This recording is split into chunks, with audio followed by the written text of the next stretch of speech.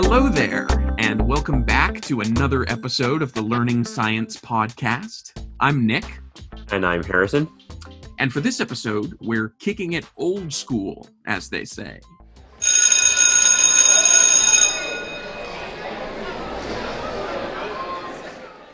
You know, I never had a bell at my high school, but I've seen so many TV shows and movies that have that exact sound effect in them that I understand in my bones that I'm supposed to pay attention when I hear that.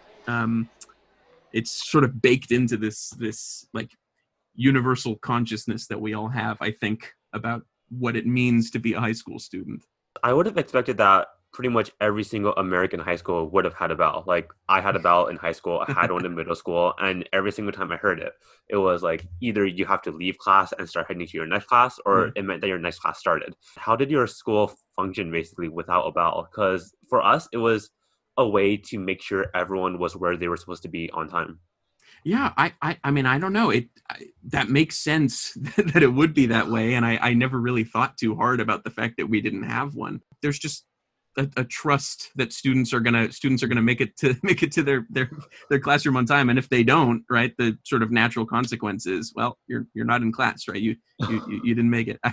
It's a dog eat dog world out there. I think it's a very interesting point, because now that I think of it, in college, we don't have a bell. And I just kind of realized that was a thing, which makes me wonder, do you think the bell represents something more, like something about treating school as not a place of learning, but a place to force people to, I'm not sure what's the best way of phrasing this, but I guess it's not really a place where you're lucky to be, but kind of a place where you're forced to be. Yeah, I'm sure that there's something to that. A lot of the way that I think we tend to conceptualize the idea of the classroom or school probably comes from popular culture and media, and like the movies that we see about, high school students and the kind of feelings that they have. It's either, it seems to me like there's the Mean Girls version of what high school is, where it's this, cutthroat kind of social game that you have to play, and there are people who are miserable and people who are, kind of top dog, and all those kind of fun dynamics that play out. And then there's the, Ferris Bueller's Day Off or Breakfast Club version, where it's like, the students are here to sit and learn, and the teachers give the information, and everyone's kind of miserable. And that's a really good point that you bring up. And I think when we're talking about the classroom experience, which is going to be the main topic of discussion for this episode, I think the classroom experience is something that, a lot of students may or may not take for granted just because of the way that it's presented in popular culture. Totally. And there's this idea that so much of the information that's taught, like, students kind of accept that it's information they're probably never going to use, that they just have to kind of know it. Yeah. The most concrete, like, boiled down version of that I've seen is that whole meme about mitochondria is the powerhouse of the cell.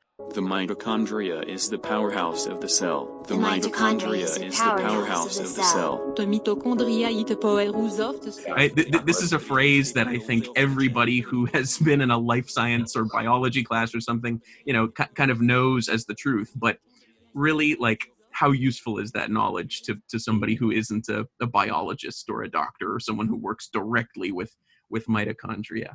Right. So, like I talked about before, right? It's this like group, this kind of social, communal unconscious that we all have these ideas that are sort of baked into our subconscious that are so connected to school because of how universal that experience is. But, even though we tend to think of the classroom experience as a relatively ubiquitous one, there's so many clashing factors, subtle differences, and nuances to the process of learning in the classroom. Right. It's very important to address that high school graduation rates in the United States vary a lot depending on things like socioeconomic status, geographical location, whether you went to a public or private school, and also so many personal factors like how well you got along with your classmates and teachers, whether you had to work a part-time job in addition to school, what kind of extracurricular activities you had access to. The list goes on and on. Right. And historically, there are even traceable differences in how subject material, especially in science, was taught in the classroom over time. So, historians of science education tend to agree that there were two major shifts that have occurred in the American tradition of science learning in the classroom over the past few centuries. Right. So the first shift that we're talking about happened over the course of a few decades, from around 1880 to 1920, depending on who you ask. Um, this is when critics of the lecture demonstration model of science learning became particularly passionate about reforming science education into the laboratory model. So just to be clear, that isn't to say that science lectures were completely done away with or that they're even frowned upon in academic circles. It's just that the idea of just simply presenting information to really passive students and hoping that they would memorize facts and recite them back the next day, it was really examined in a very critical way on a large scale. That's right, and as we'll hear from our interviewee in just a couple minutes, 100 years later today, right? This is still a matter of ongoing debate among science teaching communities. The second shift that we mentioned is actually a more recent one that some educational theorists think is still ongoing. And this one just involves the acknowledgement that different students have different learning styles. So some students like to learn visually, some auditorially, some kinesthetically. And the principal idea that each student learns a slightly different way has become a more common topic of discussion. Yeah. So today, in 2020, not only are we aware of differences in educational experience between different groups, socioeconomic groups, racial groups, geographic groups, religion, we know that even on the individual level, no two students learn science or really anything in the exact same way. So the big question for this episode is, how do we reconcile this enormous variety with all of that homogeneity we were talking about earlier? From what we found, a lot of the universality that we think of is linked to the concept of standardized testing. There's all kinds of standardized tests out there. And I'm sure if you're listening to this podcast, you have probably taken some form of a standardized test, which just, by definition, it means that it's standardized. So everybody has to learn the same material. Everybody is, in an ideal world, it's like an equal playing field for everyone. Of course, in practice, it doesn't work out that way. And we can talk about all of those differences. One of the most common standardized tests that people take are the AP exams. Right. Now, these are, if you're not familiar with AP tests, I think there are probably a couple dozen different AP tests at this point in different subjects, from chemistry to macroeconomics to music theory to a number of foreign languages and history and things like that.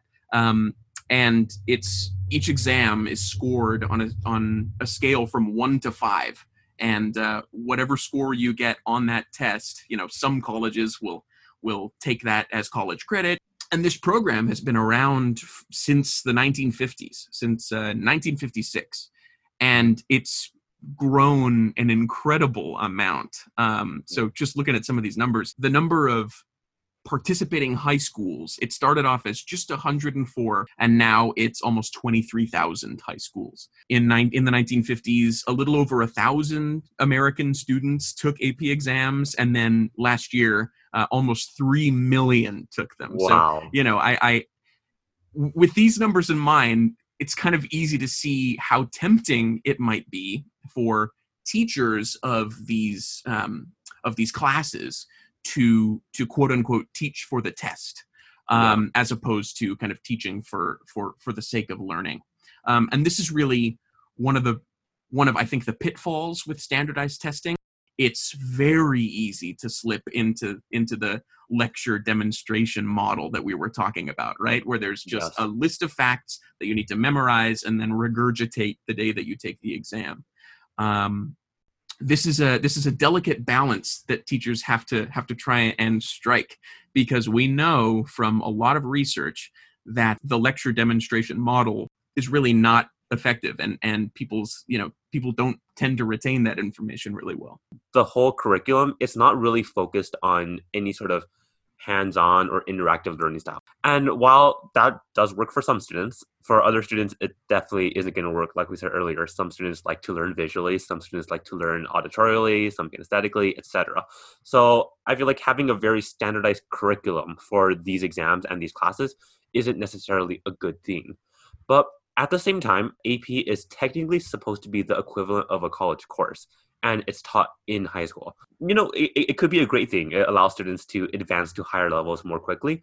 But at the same time, because you mentioned that so many schools are in this program now, and that's putting so much pressure on the students to learn this, it's kind of worrying that a lot of students feel like they're forced to just go to this advanced stage of the AP program where the curriculum is so regimented, it might not fit their best style of learning. While Nick and I are both intimately familiar with the AP program, we thought it'd be a better idea to chat with someone who knows it even better than us, an AP science teacher.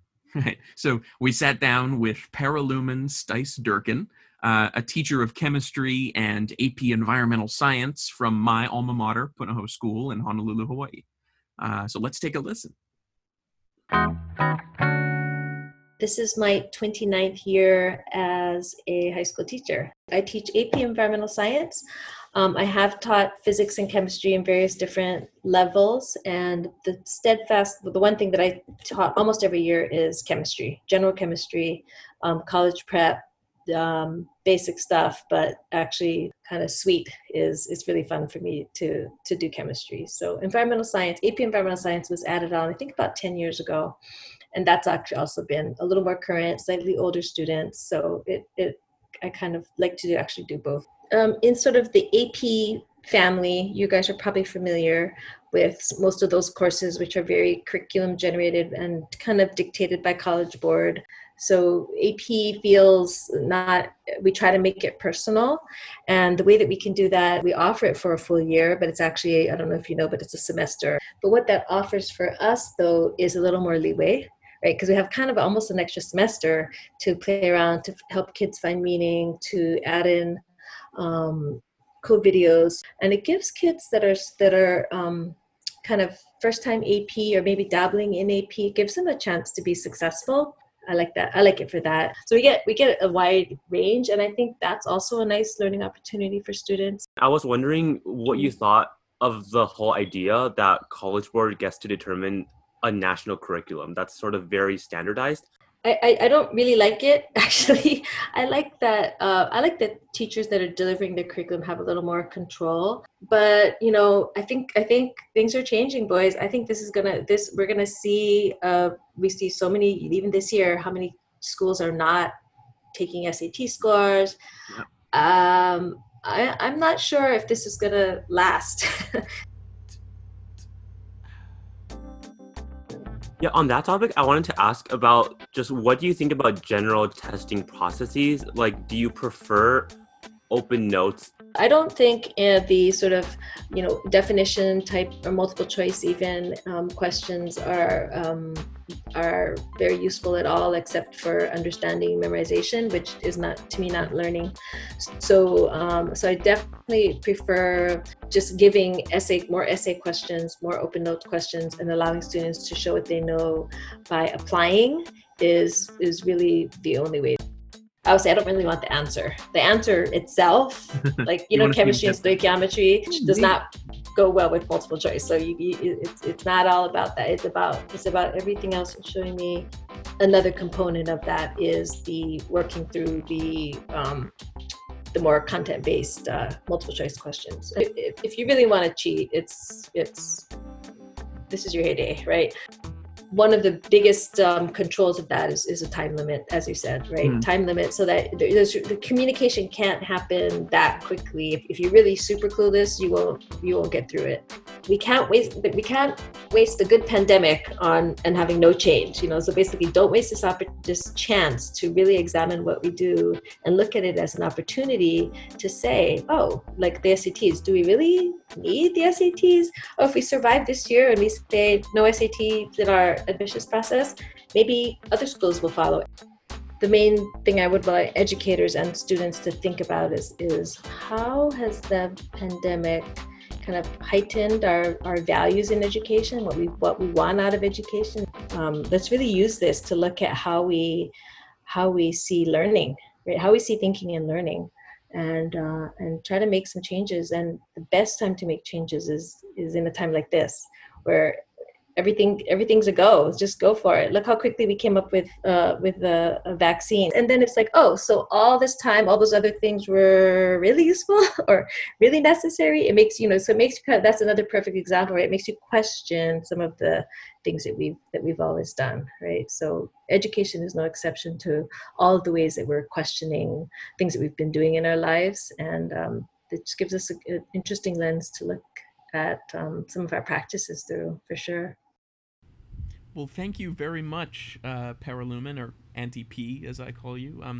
It's been a blast to have you on the podcast, and we'll talk to you soon. Even 10 years ago, if the coronavirus pandemic had happened, if it was COVID-09 instead of COVID-19. Oh, goodness. I think it's probably safe to say that a lot of the learning process in this country and all over the world may have come to a complete standstill. There are students who are going to be suffering because of this, but it's still, I think, an incredible testament to how far technology and the internet has advanced in the past decade, that we're able to even continue the learning process virtually at all.